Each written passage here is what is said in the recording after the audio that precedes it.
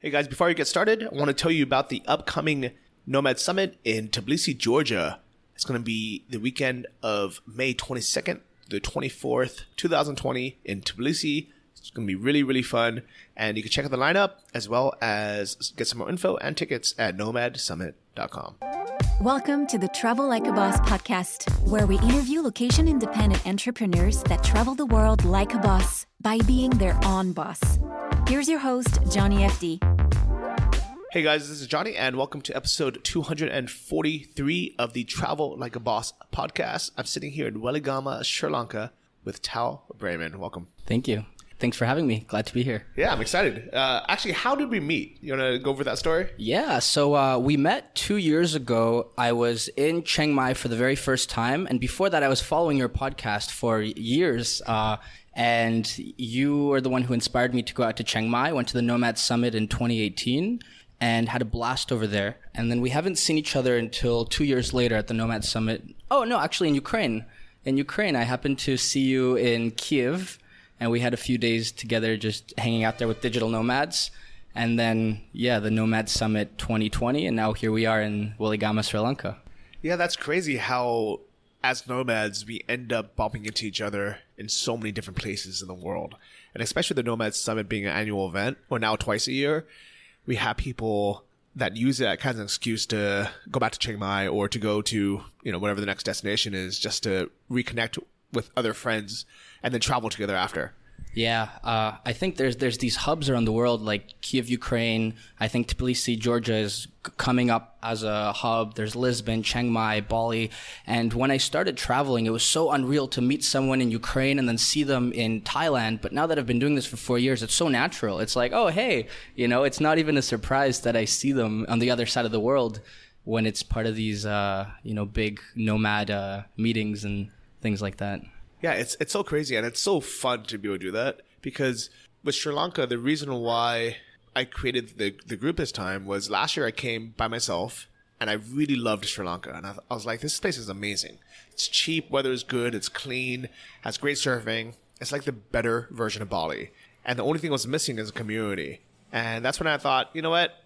After the Nomad Summit, let me get a group together of people who are already in Chiang Mai, people who attended, and say, let's just all come together. And it's been a blast. Yeah. It's part of the reason why I wanted to come here. I heard you and a bunch of other people talking about it last year. And when I saw that you were trying to get people to come to Sri Lanka, this idea of almost importing a community into a place you like that doesn't have one was so fascinating to me, because although I like to travel to the hot spots myself, I also really love going to places where people haven't heard of or people haven't discovered it much, because I find a lot of times they're more authentic, they're sometimes cheaper, and the locals are happier to see you in places where over-tourism isn't a problem yet. And so I was really fascinated with whether this is going to work out. And now that we've been here, for a month doing weekend trips and having all these great experiences together, I'd say it's a success. You've been able to bring that community into this place that didn't have it before. And now it's so much more interesting with like-minded people around. Yeah, and I really hope it continues even after I leave, because that group started with just a handful of people.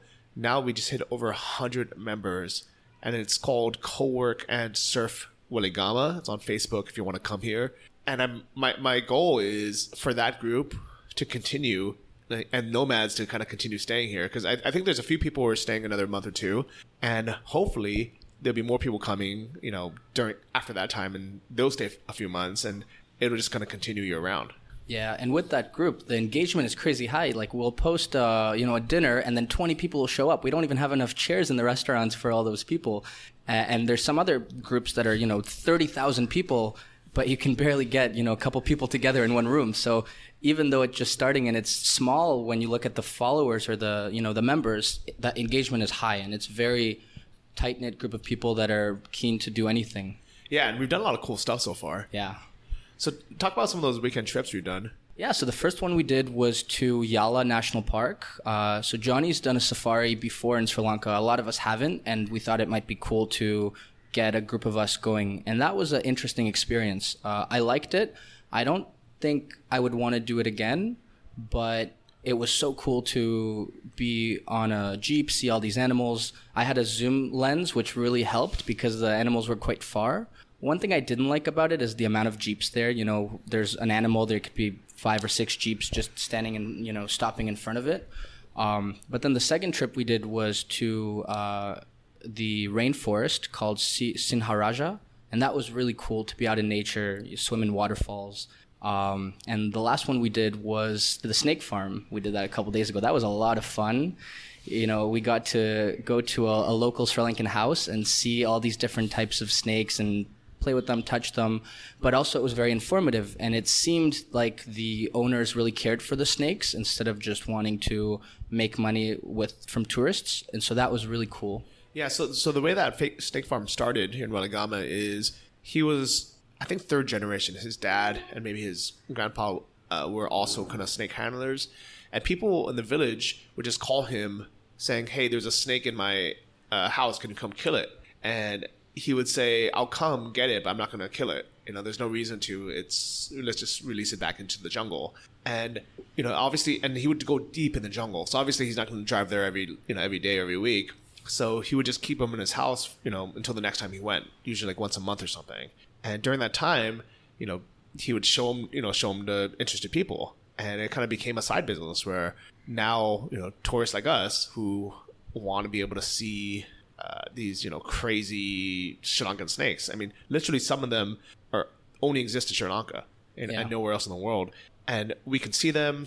And he only has, I think, you know, 8 boxes where he can keep them, or like snake. They're pretty big size, like snake. I don't know, snake homes, I guess. And once they kind of fill up, then he'll drive over to the jungle, release them deep in there, and that way, every month or two, there's actually new snakes because people are always calling him to come get the snakes, and you know he'll drop off some ones that he's had for a while, and we get some new ones.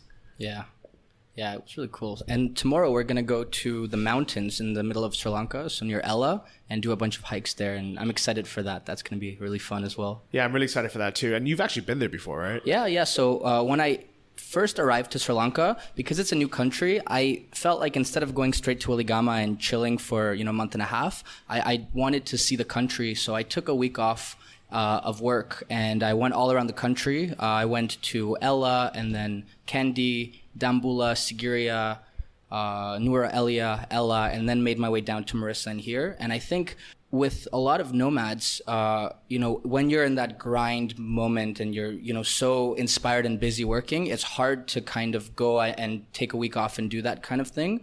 And I realized, you know, 2 months in Chiang Mai, I did see some things. I went to Pai and Chiang Rai, but most of my time was spent in my apartment really building and creating, you know, my dreams.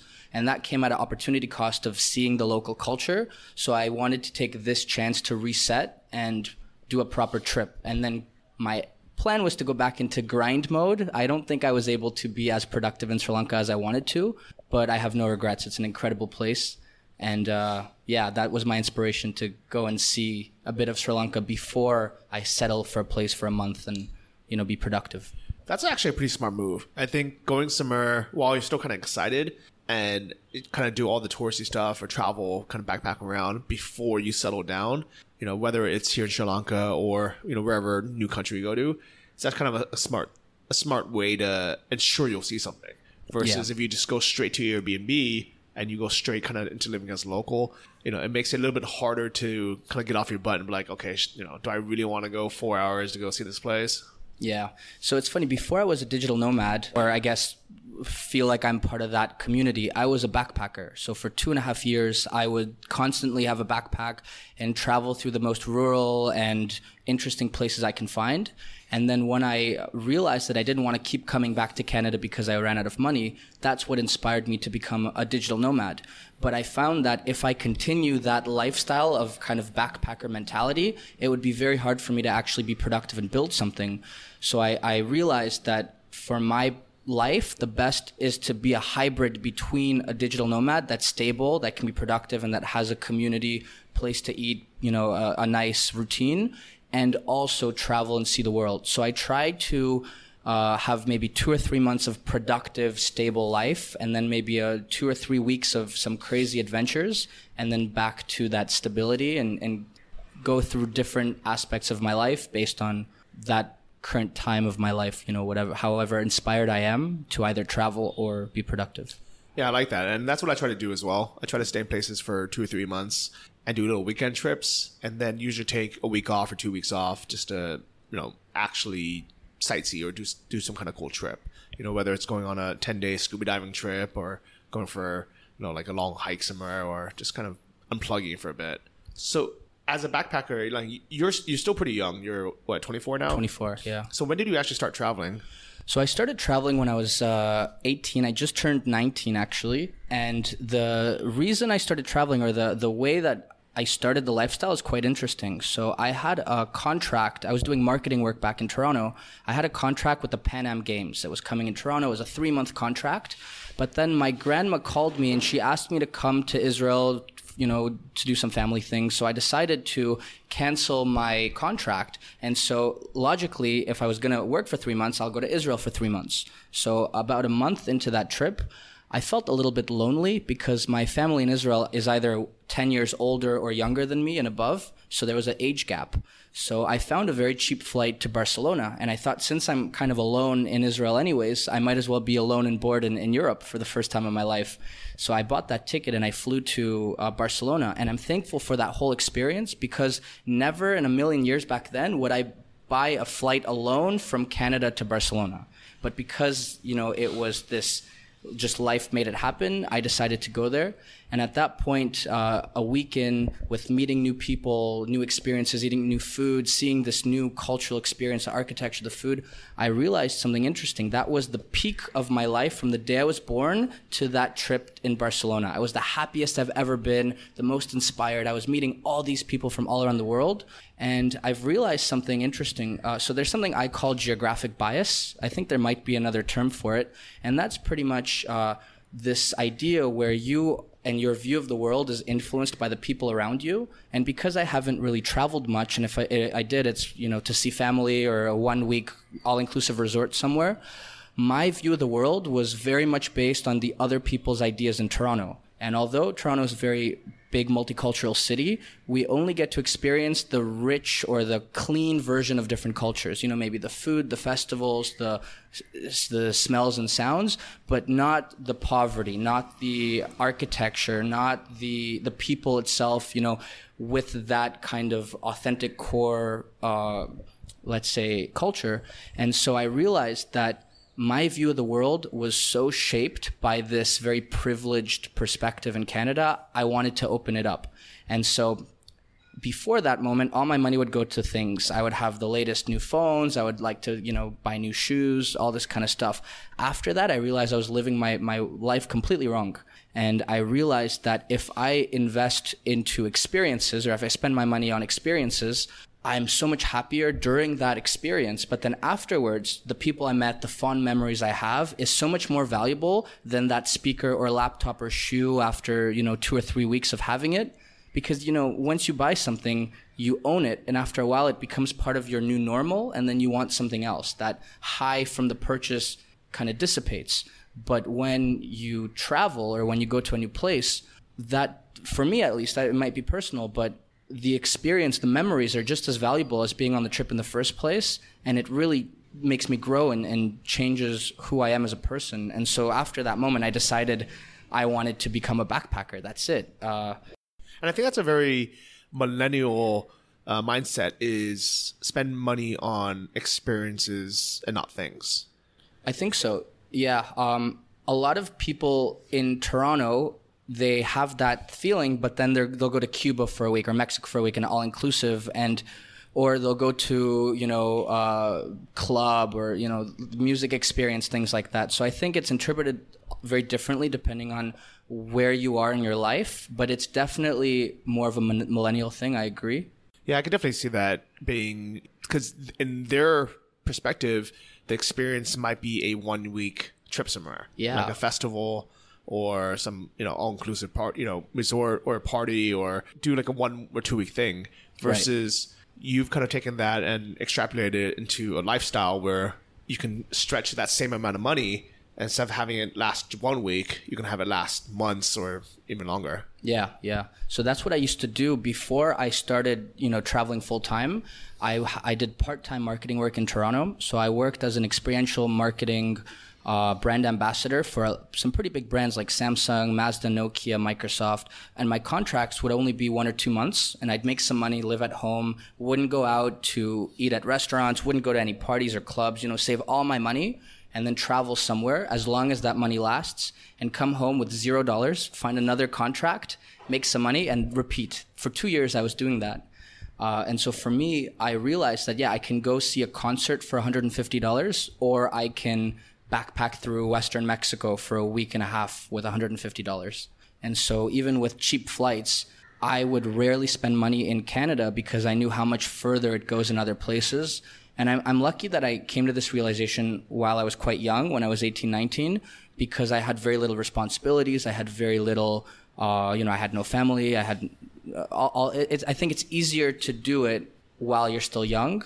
It's harder to do it in later stages of your life, but it's still possible. And there's so many examples of people on the road doing exactly that with their families or in later stages of their life. But for me, I think I'm quite lucky that I realized my passion so early on. So I was able to structure my life early on to facilitate traveling this much. Yeah, I definitely agree. And I actually have a video on YouTube called Less is More. It's about minimalism, where that talks about that, where I watched another video about minimalism that inspired me. And what had happened was I read the comments on YouTube saying, oh yeah, this is great for that guy, and there's all these excuses on why people can't do it. All right. And it was a video about a guy who has this small apartment in New York that transforms into different rooms. I don't know if you've seen it, but it's really, really cool. And all the comments were like, that must cost so much money to build. That furniture is not cheap. It's expensive. That's not minimalism. Or sure, that'd be great for a single guy, but you can't do it as a couple. You can't do it as a family. And just all these, excuses in the comments, and everyone just hating on it. And in my video, I was saying, instead of getting inspired to say, how can I incorporate some of these aspects into my life? People always just find excuses why they can't do it at all. Right. And I think all of us have excuses or reasons, whether it's valid or just mental, why we can or cannot do something. But until we actually sit down and say, okay, how can I actually do it? It's really, we're doing disservice to ourselves. And at the end of the day, all these things that we choose to have, so, we choose to get married, we choose to have kids, we choose to have a house full of stuff, or we choose to all these responsibilities. These are all choices that we've made along the way. And we can now either choose to keep those and have that be an excuse and why we're tied down and we can't travel and we can't do these things, or we can make a new choice and say, you know what, I'm going to give up some of these comforts and I'm going to make it work, even with a kid, even, with a house full of stuff. I'm going to figure out a way to make it work. Yeah, if there's a will, there's a way. Yeah. So do you miss those backpacking days, being backpacker towel? I do a bit, because now that I'm working, my life is a little bit different. Although the thing is that I'm so appreciative of my life right now. The problems I have are so minimal, or so, I guess, funny if you compare it to what they were back at home or what other people have back at home, that I could have that mentality of, oh yeah, I really miss those backpacking days. Or I could try to integrate what I like from those days into my life now. So I think I found a hybrid where I work between 4 to 6 hours a day, sometimes from bed, sometimes from a cool cafe near the beach, that this allows me to travel indefinitely. It allows me to be a quote unquote backpacker for a longer period of time. I just need to give up a tiny bit of my time and my comfort. And of course, I anticipate that changing with all these new passive income models and inspiration from the summits. But I can't say that I miss it so much because, here we are in Sri Lanka, working from a nice cafe, going for a swim, surfing. There's still so much to appreciate that I don't think it's the right mindset to kind of look at what I don't have when there's so much in front of me that I have and I can appreciate. That's good outlook. And it's funny because I still meet backpackers sometimes. One of the kind of travel hacks that I do is whenever I'm moving into a new city, instead of going straight into an Airbnb, I will spend the first 2-3 nights in a hostel. I'll usually get a private room just to have kind of a hybrid of best of both, because I don't do it necessarily to save any money. I do it more as a way to meet other travelers, meet people in the city, meet some locals, and then do some of the touristy stuff. And while I'm there, I'm always meeting backpackers, and they'll say to me, like, you know, they'll see me on my laptop working, and usually it's, you know, let's say in the morning we go on a walking tour or something, and the afternoon we get back, I'll take on my laptop and I'll work for a few hours in the afternoon. And when they ask what I'm doing and I say I'm working, they'll say, oh, I'm sorry that you have to work. And I'll say to them, why are you sorry? Like, this is, first off, I really enjoy it. Second, like, this is exactly what I want to be doing right now. You know, I don't want to go on a second tour in the afternoon because I'm tired. I don't want to go, you know, I want to take this break. I actually like sitting down, you know, either in the afternoons or every other day at a cafe and spend the whole day sipping coffee, doing some work, and then going on another tour the next day versus packing everything back to back to back to back. Yeah, I agree with that. And when I was in Chiang Mai 2 years ago, I was at the Digital Nomad Summit, the summit you organized, and I met a whole bunch of nomads. Then I went to Pai and I met a bunch of backpackers, and a lot of those backpackers ended up coming back to Chiang Mai. So I decided to organize, I called it Digital Nomad Meet Backpackers Dinner. And it was cool. There was about 20 people. I think there's like 13 backpackers and 7 nomads. And it was really interesting to see the convergences between the two groups and also the differences. So the backpackers, they keep asking, like, how much longer do you have here? Oh, I have 7 days and I'm going back to Europe, back home. So I think because they have that time limitation, they enjoy every single moment more and they do a lot more things. But then they go back to their, you know, sometimes shitty lives or just regular lives back home. While the nomads, although they feel like they have all the time in the world to travel, so they sometimes don't see as much. They might not know as much about, you know, the culture or even the cities nearby, but they figure out a way to live their life in general by their own terms. So I loved seeing the differences in them learning from each other what the gaps that they have, because they're similar groups of people, but there's many differences, mostly around lifestyle. Yeah, I can definitely see that. And I agree that backpackers end up doing way more. They end up seeing more, they end up doing more because of that time limitation, but also because they know that this is probably their one time they're ever going to go to Chiang Mai. Yeah. Versus a digital nomad is like, I'll probably come here every winter for the next 5 years or however long Chiang Mai is a nomad hotspot, or however long Johnny keeps having these nomad summits here. Yeah. So for us, sometimes, like, I fall for that as well, where I'm like, I don't really feel like going anywhere this weekend. I'm just going to chill here in Chiang Mai because it's comfortable. And I have all the time in the world to either do it this trip or next year when I get back. Versus backpackers are like, all right, I have 7 days here. Today, we're going to go to, the Sticky Waterfall. Tomorrow, we're going to go to Grand Canyon. Next day, we're going to go to this. Next day, we're going to go to this. The only downside of that is I feel that people forget what happens, like what they've done. They mix up not only experiences, but cities or even countries. And I know this is a fact because I experienced this when I was traveling a lot, kind of like a backpacker, basically. And I would just, move too quickly where everything would be a blur. And I would sometimes I would catch myself talking about something and be like, oh, wait, that wasn't Cambodia. That was Vietnam. Yeah. And, something I noticed backpackers and tourists always tell me this is when we're meeting somewhere, we're going to go to a very expensive cafe or some really expensive tour. They tell me, they're like, oh, you're only going to be in Chiang Mai once, or, you're on a trip, why don't you just do it? And I realized if I have that mindset, if I'm like, I can justify any expense because I'm on vacation or quote unquote going to be in X only once, I would spend so much more money. But because I know I'll be back here, I have a lot of time, I can be a lot more smart with my money and I can be more frugal because I don't have this, tourist mindset of I want to experience everything, I want to buy everything, I want to try everything, which is expensive. That's why people on their 1 week trip spend more than I do in 2 or 3 months. Well, the first time I came to Thailand, I spent $1,000 a week. Really? I was just staying at nice hotels because the hotels were like $80 a night, which in Thailand is insanely expensive if you think about it. Because now we stay at places like $20 a night, or if you're getting a month-long, Airbnb or local accommodation, it might be $10 a night. But when you're coming from the U.S. and you're used to paying, $100 for just a basic hotel, or $60 for a piece of crap Motel 6, you're like, oh, $80 for this beautiful resort? Yeah, that's a good value.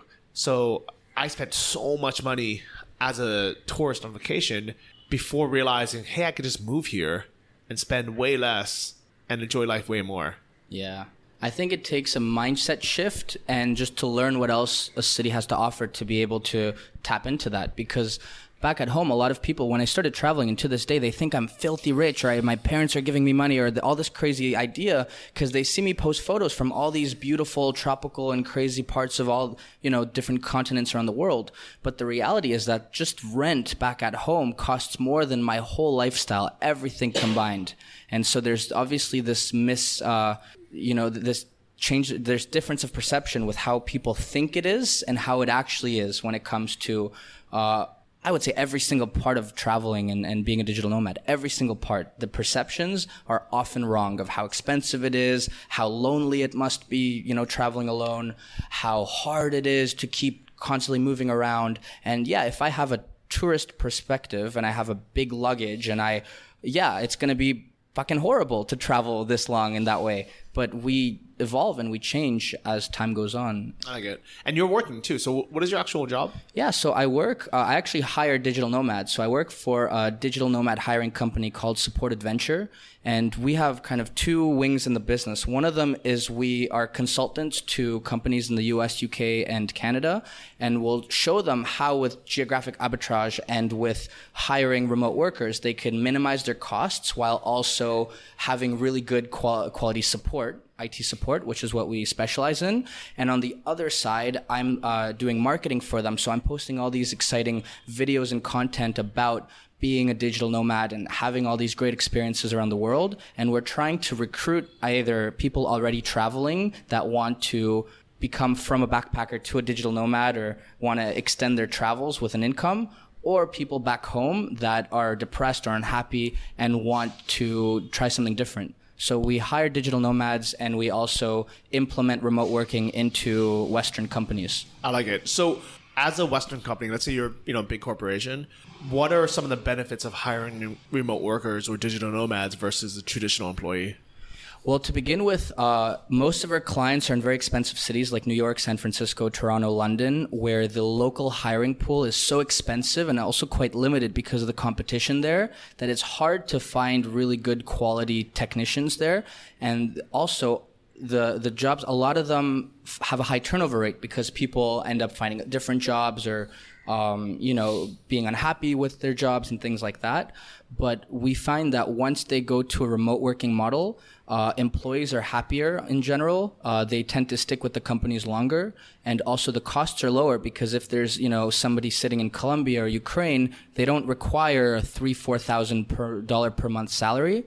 And so companies can minimize their costs by utilizing this. So, a word for this is outsourcing, but that has a bad reputation because there's so much Indian and Filipino companies that just find the cheapest possible way to do it.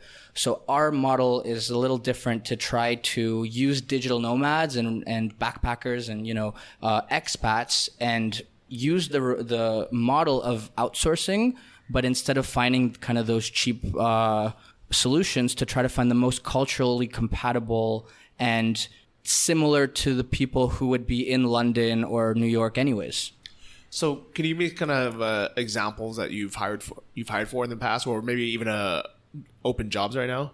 Yeah, so we specialize in IT support. So all of our jobs are very similar. So we have different clients, and what they do is they fix just common computer problems of networking issues, or if the printer isn't working, or anything related to general IT problems like a password change. So we have a training program which, if people don't know much about the IT sphere, they can kind of learn, and then they'll start as a level 1 IT technician with our clients, and they are able to remotely solve issues. And if somebody needs to physically be present, they'll just escalate it to someone that's in office that can, plug in a wire or whatnot.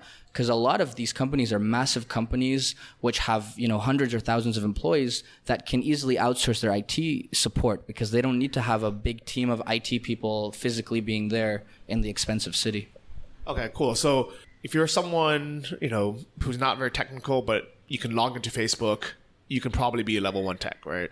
I think so. There's some knowledge gaps, which we built a training program and like a automation to kind of see whether you can fix the problems or not. And if not, we'll find the gaps and we'll train you up. So it's not like you don't need to be a developer or anything crazy, but if you can log into Facebook, you're halfway there.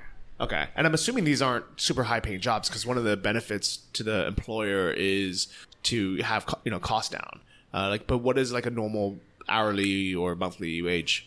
It depends on the client, but I would say the range is between $1,000 to $1,500 a month, which is not a lot if you're in London. But if you are in, for example, in Colombia or in Chiang Mai, where a lot of our technicians are, the purchasing power of that is equivalent or higher to a $3,000 salary in other places. So the geographic arbitrage definitely plays a role in what people can afford.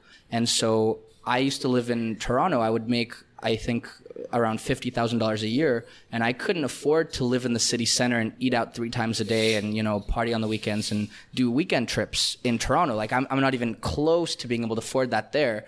But with half that salary in Chiang Mai or Ukraine, I'm able to have that and more. So that's what we are kind of concentrating on, the value, and not just comparing dollar to dollar. Yeah, that's smart. So, if you want to live in Medellin, Colombia, or near the beach in Mexico or in Chiang Mai, you can easily live off of $1,000, $1,500 a month. Yeah. And, even though you're still working, I'm assuming 8 hours a day, the rest of the day is yours to explore, the local culture. On weekends, you go wherever you want. And can they move around as much as they want to, or do they need to be in one place? No, they can move around as much as they want to. Like I work for them, and I've worked out of, I think, 15 countries now, just constantly jumping around. I think it's really good for people that are starting the digital nomad lifestyle and don't have their own income yet or haven't built their e-commerce sites or their websites or whatnot. It's almost like an unlimited runway to be abroad somewhere with the community while they're building their own projects on the side. Like that's how I envision it being the best. Yeah, I like it. So anyone who wants to travel and live somewhere kind of cool, this is your chance. Yeah. Right? How can they either reach out to you or find these job openings? Yeah. So you can, in the description, write the website. I'll give you the company website, and also reach out to me. I'll give you my Facebook. So if you're interested, reach out, and I could definitely hook you up with some information. Okay. What's the company called? It's called Support Adventure. Okay. Support Adventure. Yeah. Yeah, I like that. And we're a fully remote working team. So now we have 40 people spread across 15 different countries now. So even I met the founder of the company in Chiang Mai, and he's a Canadian who lives in Serbia, who's now in Thailand and was in South Africa. So it's such a remote kind. It's like a family that's all spread across the world, and it's quite interesting to be in that kind of environment of remote workers around the world. Yeah, that's really cool. And it's not just phone support. It's like live chat, email. Yeah, so it depends on the client. So once we get to know someone's skills and also the client needs, we make that connection. So because they're not working for us directly, but for our clients, every single job might look different, but it's in the same sphere of just customer support and IT support. And I'm assuming just like requirements are good English skills. Yeah. Do they have to be a native English speaker? No, they don't have to be native, but as long as they can communicate well enough, that's very important to us. We have a lot of really talented Ukrainian and Colombian and South African. South Africa is a bad example because they are native English speakers, but a lot of people that aren't native English speakers but speak at a similar level. So that's totally okay for sure. Well, what's funny is a lot of South Africans would like to, let's say teach English online, but they are not considered native English speakers to China. Yeah, well, I think when it comes to what a native English speaker is, for the Chinese perspective, it might be this kind of white privilege type rich countries. It's not even about the language anymore. It's about the passport and about the prestige. So sometimes, it's sad, but I have Ukrainian friends that speak perfect English. They could teach it better than we can because we kind of were raised with it. We don't know all the little specific rules, but their pay is... What is that? Well, no, I think when you're a native English speaker, that it sounds right, but it's harder for you to explain why it sounds right. If you learned it at a later stage in your life, I think it's easier to teach it, but they get paid less because they're not quote unquote native speakers. And ironically, somebody that's from Northern England, which nobody can understand is considered a native English speaker. Yeah. And I'm like, nobody from Birmingham should be teaching Chinese kids how to speak. Yeah, I know a Scottish English teacher online, and I could barely understand him, and he gets the native English rate, and I'm like, okay, all right. But it's funny. So you've heard many times when people ask me where I'm from, I could just say, oh, I'm from Canada because that's where I was raised. But I like to kind of play with these kind of cultural backgrounds that I have because, like, I don't think I told you, but the reason why I do that is because now that I've been traveling for a long time, I feel so much conversations are exactly the same. Hey, where are you from? What do you do? Where are you going? Oh, the food's great, And there's this cycle. There's this either in the digital nomad or backpacker scene, it's the same exact conversation. And I'm doing what I can to break that cycle. So I could just run off the kind of privilege that I have being a Canadian. And, I look Canadian. No one's going to assume anything because of my accent. But I like to, play on this kind of cultural confusion or cultural fusion, let's say, because if you think about it, the way that most people kind of construct our identities are based on, our names, what we do for a living, where we're from, and maybe, something else like where we're going to next or things like that. But none of those things really play a role in who we are as people. There's no depth to my name, what I do for work, which isn't even easy to explain in a sentence, or where I'm from. And so, like you, for example, you're from California. But when I think of someone from California, all of these kind of perceptions pop up, which don't really fit your lifestyle or you today. So that's why I like to play around with my background. So my mom is from Belarus. My dad's from Moldova. But back then it was the Soviet Union. So culturally, we're Russian. So I speak Russian at home. That was my first language. Born in Israel, raised in Canada. I would so much rather someone know that and be able to steer the conversation that way to just like, oh, you're Canada, you're from a rich country. I assume you have money and were born this way and, or blah, blah, blah, which, yeah. I absolutely understand. And I've been through the same thing. I mean, when I was a traveler, people would ask, what's your name? Where are you from? How long you been here? Where are you going next? Yeah. What are your travel plans? And it was the same conversation all the time. I got so tired of it. Yeah. Or if I said, oh, from San Francisco, they might start talking about San Francisco for, 20 minutes. And I'm like, I haven't been there in 10 years. Like, I don't even know. Like, I don't know anything you're talking about. I don't care. It doesn't excite me. Yeah. So the way I've personally dealt with it is, first off, I'll just cut people off really quick. And like, you're a lot nicer than me, probably because you're Canadian. Or just most people are nicer than me. But I just have very little tolerance for wasting my time anymore. So if someone starts talking about something, I'll just cut them off. I'm like, yeah. Anyways, San Francisco's great. But what I'm really excited about is, I'll just change the subject. A less rude way to do it, which has also worked for me, is, I will answer the question, but I'll also give them more information. So they'll ask, where you're from. I'll say, oh, I'm from San Francisco, but, and then whatever you say after the but is usually what they end up talking about. So I'll say, but I'm living in Chiang Mai. And then they will always ask me about Chiang Mai, or we'll talk about Chiang Mai. If I say, but I'm headed to Ukraine next, and then they're like, oh, why are you going to Ukraine? And then we start talking about that. And for me, that steers the conversation to something I actually want to talk about versus just kind of having that same conversation over and over, like most of us end up experiencing if we leave it on the default. Yeah, that's exactly why I have my story when people ask where you're from. Because I love countries, I love culture, I love languages, I love, getting to know other people's culture where they're from. And that's the perfect way to transition there. Because if I say I'm from Canada, oh, it's so nice there. Where are you going next? Or, whatever. But when you break the cycle of what they expect with anything other than that expected cycle of shit that we're used to for so long, that's when the actual conversation gets interesting and goes in more depth. Because how much times did someone come to you and say, hey, where are you from? What do you do? Where are you going next? All right. And then that's it. And the conversation ends there. Because there's nothing else. Yeah. Right? Yeah. But at the end of the day, what it is people are fishing for something interesting to talk about. That's why back home, people say, what do you do for work? And they're not asking, what do you do for work? They're asking, who are you?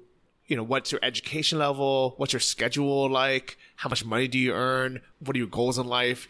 You're kind of asking all these things and trying to figure out who you are. Because, if someone says, oh, I'm a doctor, all of a sudden in your mind, you're like, you kind of have an idea of what their life is like, what their education is like, their background is like, what their future is going to be like. Yeah. Versus someone says, oh, I'm a bartender, I'm a painter, I'm an Uber driver, I'm whatever, then we have this kind of conception of who they are.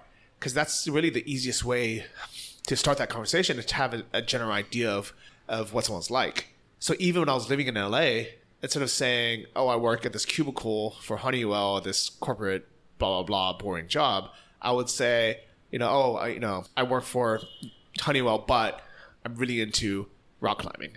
Okay. And it all would just steer that way. That's interesting. I never thought about that. So what you made me realize is that back in my old life, let's say in Toronto, your name, where you're from, and what you do kind of puts you in that bubble of a socioeconomic level. But with the digital nomad community, I think what's so interesting is people assume that, there's so much that brings us together, and it does. But it's such a diverse group of people with where people, were raised and what they do in terms of, how they make their living and the places they've been. It's such a random group of people that are together with this common desire that none of that shit works. If someone says that they do this or that, there's no economic bubbles or there's no hierarchy to this. It's just kind of like, oh, that's cool, and that's it. But yeah, back home, what you do, it shapes up where you can live, what part of the city, how much income you have, how much free time you have, and that plays a big role in your life back home. Yeah, I definitely agree with that. And it's so cool that we're able to have all these new experiences and really, transcend who we were destined to be if you had just stayed home. Yeah. You'd be some guy at Tim Hortons right now in Canada eating poutine with maple syrup on top. While playing hockey, yeah? Yeah, while watching hockey, probably. Oh, God, no. And your life now it's like I can tell you're just genuinely happy. I'm very happy. I'm very lucky to be able to. So in the last 4.5 years, I've traveled to 50 different countries. I met so much incredible people, and I get so much passion and energy from this. So my plans just changed. I was supposed to fly to northern Italy in 7 days, but now there's the whole coronavirus outbreak there. I'm not actually worried about the virus itself, but more and more countries are starting to ask people that have transited through Italy to either self-isolate and quarantine, and I don't want it to fuck up my travel plans. So instead, I'm like, you know what, why don't I just check out Oman? Because I already had that flight from here to Oman, and then from Oman to Milan. Why don't I just abandon my second part of the flight, check out Oman for a couple days, and then just buy a different ticket to Europe? So I'm so excited to go to a completely new part of the world. I have no idea what to expect, but that just gives me so much energy and excitement in the world. And I don't think a lot of other things give me that level of excitement in this stage of my life than just being in some random place that I have no idea what it is. I've never heard of anyone saying, I'm excited to be going to Oman. That might be the first and last time I'll ever hear that in my life. Well, I mean, I'll let you know how it is there. I'm super excited because you've never heard of it. That's exactly why I'm excited. I have no idea what to expect. That's actually a smart hack, though, because and this is only possible because you're flying carry-on only luggage, right? Yeah, definitely. Yeah, because a lot of people don't realize if you check in your luggage, it always goes to the final destination.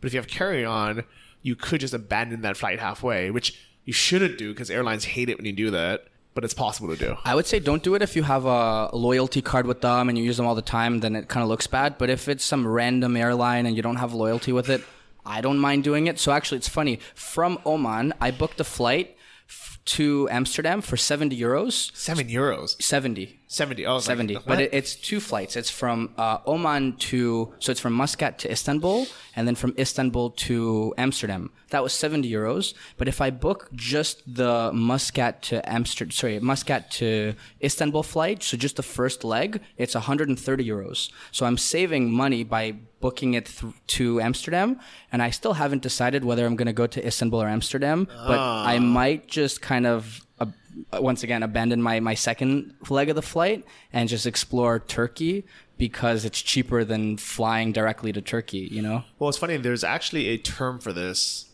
that travel hackers do. I think they call it open-ended flying or something. Yeah, so there's a fuel dump, which isn't in this case. It's when you have 3 flights, for example, a return flight from Toronto to Vancouver, and then one random flight, like, I don't know, Auckland to Melbourne, like a random flight that fucks up the fuel calculation.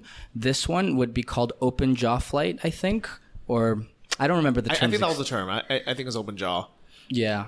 And either way, I mean, honestly, I don't really spend time trying to figure this stuff out because it ends up being kind of a part-time job or maybe even a full-time job trying to save money on this.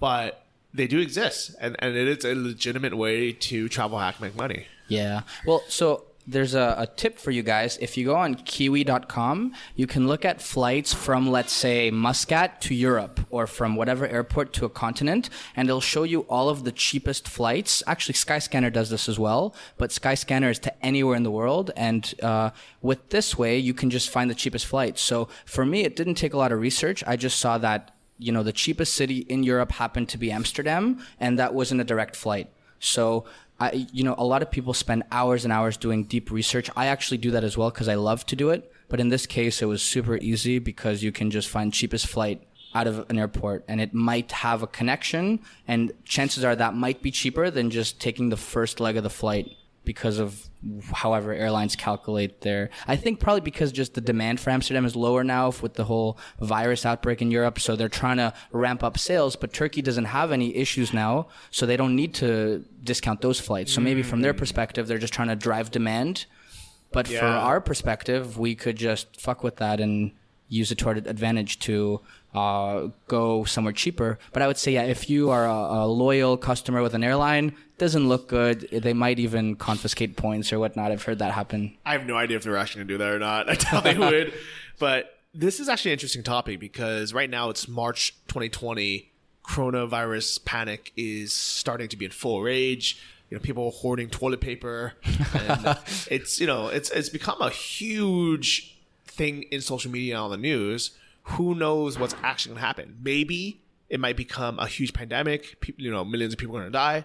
Or maybe it's all blown out of proportion and people are just freaking out because of news headlines and social media like they do all the time. But this is a kind of interesting topic where right now, I mean, I guess two parts is one is, should we be traveling, right? Because I personally don't think that you or I are going to die from coronavirus because we're young, we're healthy. It's not that big of a deal. But should we be encouraging digital nomads or people in general to be going from one country to another through airports, through crowded planes, and possibly transmitting the virus, or having a higher chance of catching it and transmitting it across borders? Is it socially responsible for us to be doing right now? Yeah, so it's an interesting question. And to be honest, I think the answer right now is we just don't have enough information as of now because we're starting to see cases pop up in different parts of the world. They're growing rapidly. I'm not too concerned about the virus itself because realistically and statistically, we are young and healthy. Me and you and other travelers that I know. And so even if they do get the virus, I don't think they're at risk for, death or any further complications. But the thing is, I think if you let something like this, especially in the early stages, just scare you and you stay home and you let it affect your life in a way that is negative for the way you want to live your life, I think that's very sad because as of now, there's very little risk. If you look at the numbers in Sri Lanka, there's 0 active cases in Sri Lanka. There was 1 and they got recovered. In Canada, there's, I think, 40 cases right now. And when I posted my travel plans, a few people commented. They said, why are you traveling? Go back home. Aren't you afraid of the coronavirus?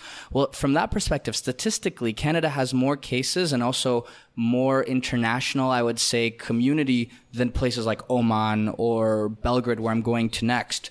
So I think as long as we are smart enough to take in consideration the virus, maybe wash our hands more, maybe avoid the hot spots like Northern Italy, for example, what I've done, while also living our lives the way we want to and not letting the fear kind of completely shut down our lives and opportunities. I think that's the right way to go about it as of now. And then obviously with more information coming in, kind of reassess that if there's any new news or developments or whatnot. But right now, I'm unsure how much of a risk this is actually going to be.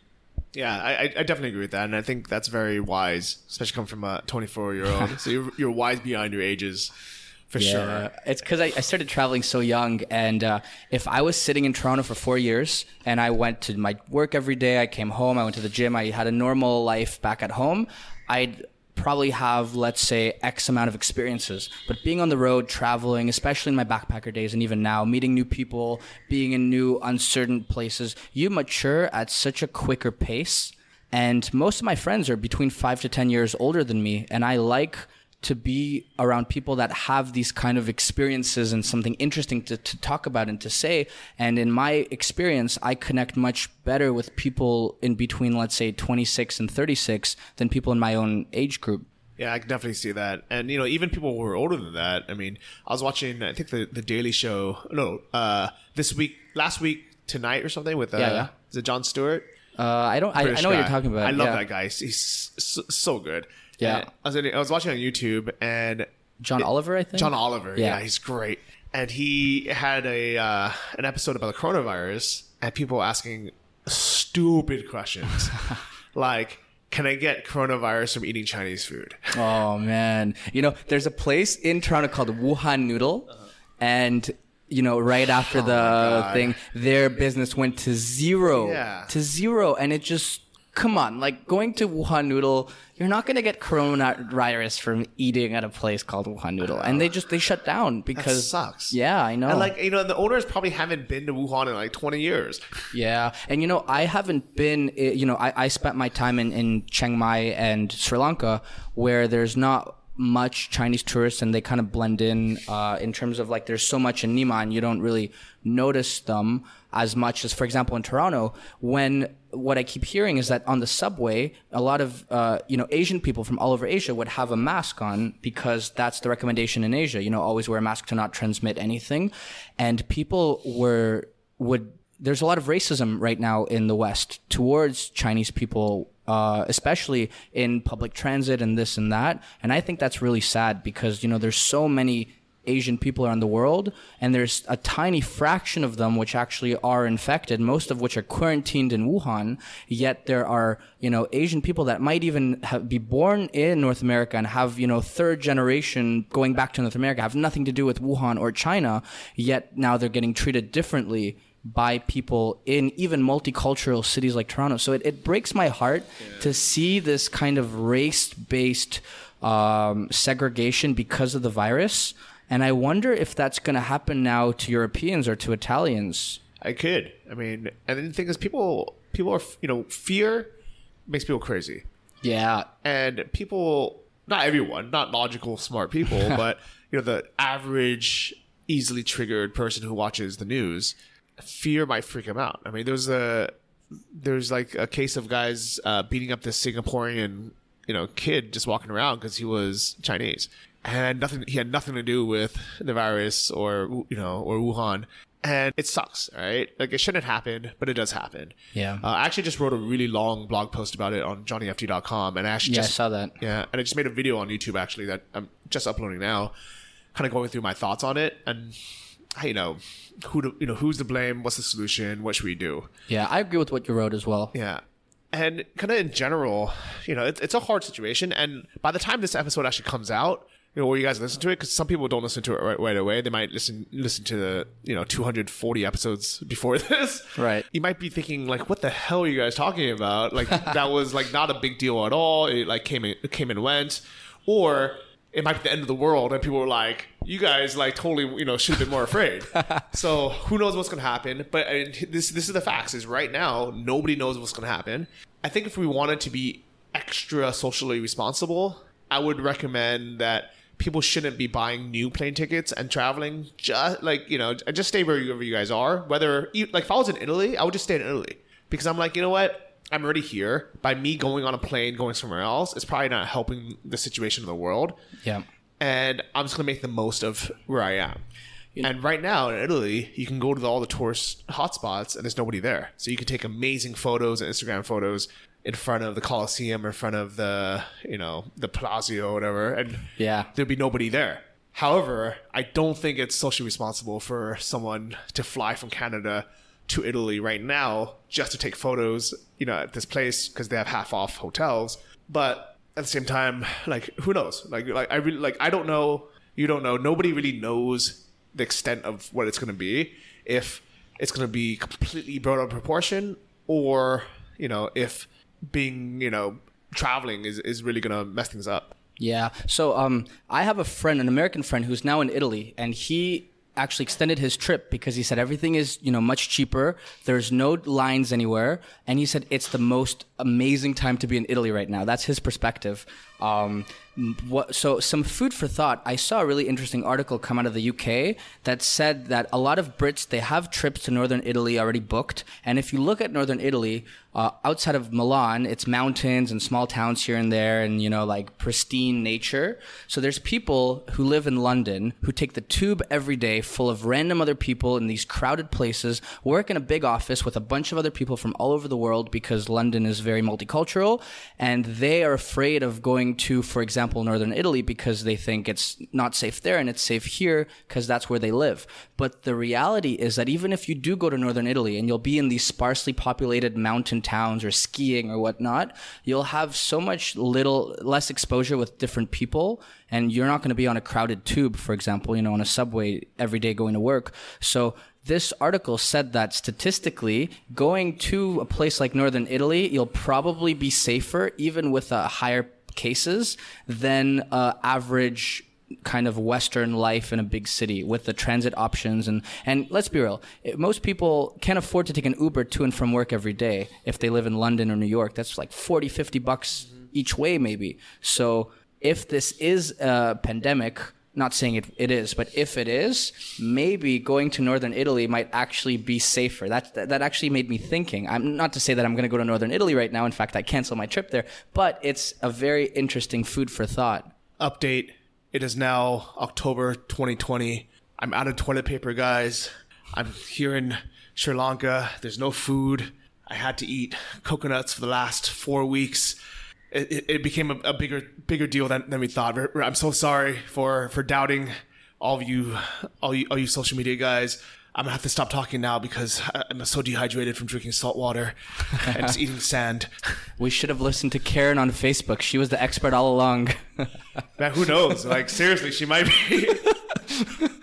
But I don't know. Yeah, it's. I think you're right, and this is we're so lucky. I think this is another example and reminder of how fortunate we are as digital nomads, as people who can work remotely, to be able to just be like, you know what?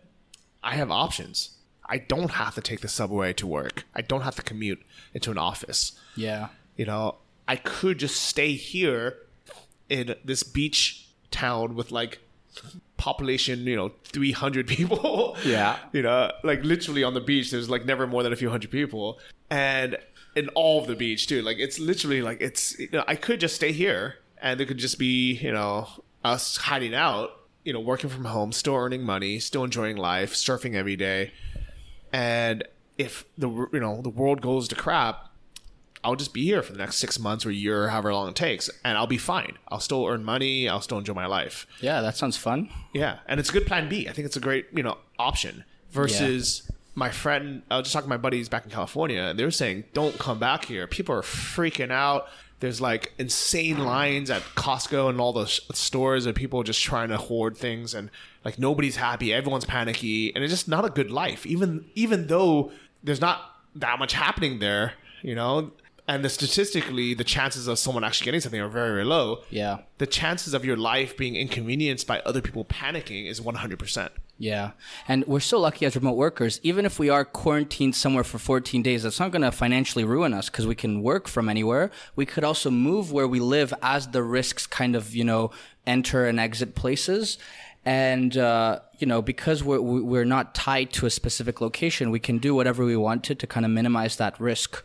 So I think just being a remote worker is probably the best. And what's interesting is like in China, with the whole epidemic and whatnot over there, a lot of companies that have never had a remote working policy now have implemented remote working because of this. Like they don't want to go to the office. A lot of cities are under quarantine. So it's really interesting to see whether this kind of fear might spark a next generation of remote working communities. Because if workers work remotely for 14 days or 30 days, they come to their bosses, say, look how productive I was in 30 days. Look how much work I got done. I had less distraction with all the benefits. Companies that are more traditional that never would have considered it in the first place might actually consider it because of this. So maybe it's it'll be interesting if this will be what transforms the traditional companies to implement remote working policies like this in the future. I love it. Maybe this is the spark that it takes to bring 1 billion remote workers or digital nomads by 2021. Man, but imagine how the world would look with 1 billion nomads. Like it's cool, and I would love that from an individual perspective of the people we meet. But imagine 1 billion people going to Chiang Mai, to Paris, Amsterdam. Please don't. Yeah, exactly. Exactly. Please don't. Go somewhere else. I will be living in a yurt in Mongolia if there's 1 billion digital nomads. Well, but what's cool about the way that we travel is we go to places that are less traveled. Ukraine, Sri Lanka, just like Oman. You go to Oman. And Georgia, yeah. And even Georgia. I think it just takes a little spark of someone to be like, okay, I've been there. I've scoped it out for you guys. It's safe. There's Wi-Fi. The internet works. Here's the cost of living. Here's where I stayed. Follow this blog post.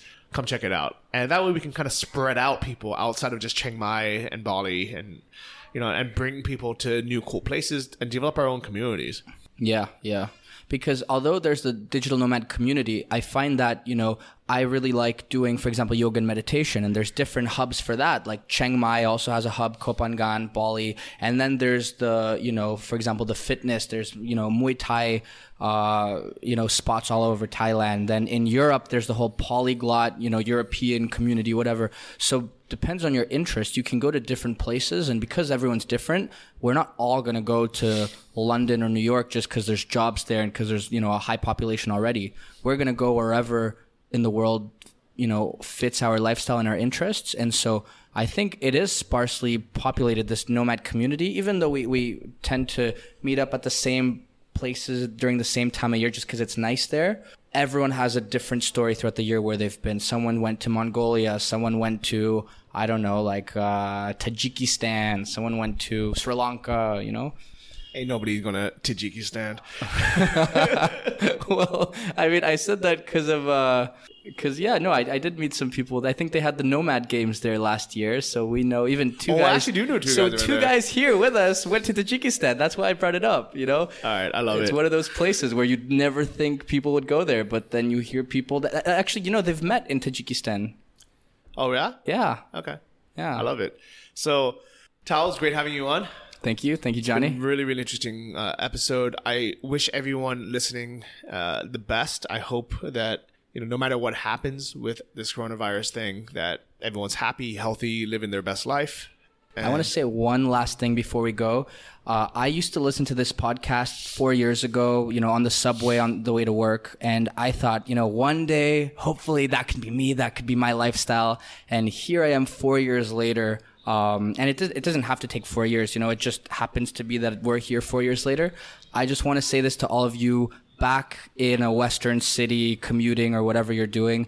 It is possible. And you can go from dreaming and wanting this lifestyle to surfing in Sri Lanka. So I just want to tell you, keep, your dream alive and do what you can to start the lifestyle because it's possible. And it might seem like this big scary jump between, living in wherever you live and becoming a digital nomad or starting to travel. But really, it's not that scary. Just buy the ticket, with all the risks and whatnot. Buy the ticket, start your journey. And yeah, I want to tell you that. I love it. So if people want to follow you or get in touch, where do you hang out on social media? Yeah, so website?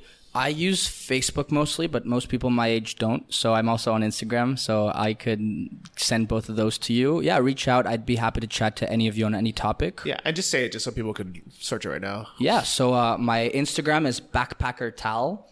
I haven't updated that since my backpacker days. And my Facebook is Tal Braiman. So TalBraiman. And there's only 2 of us in the whole world, so it's easy to find. I'm the guy. Okay.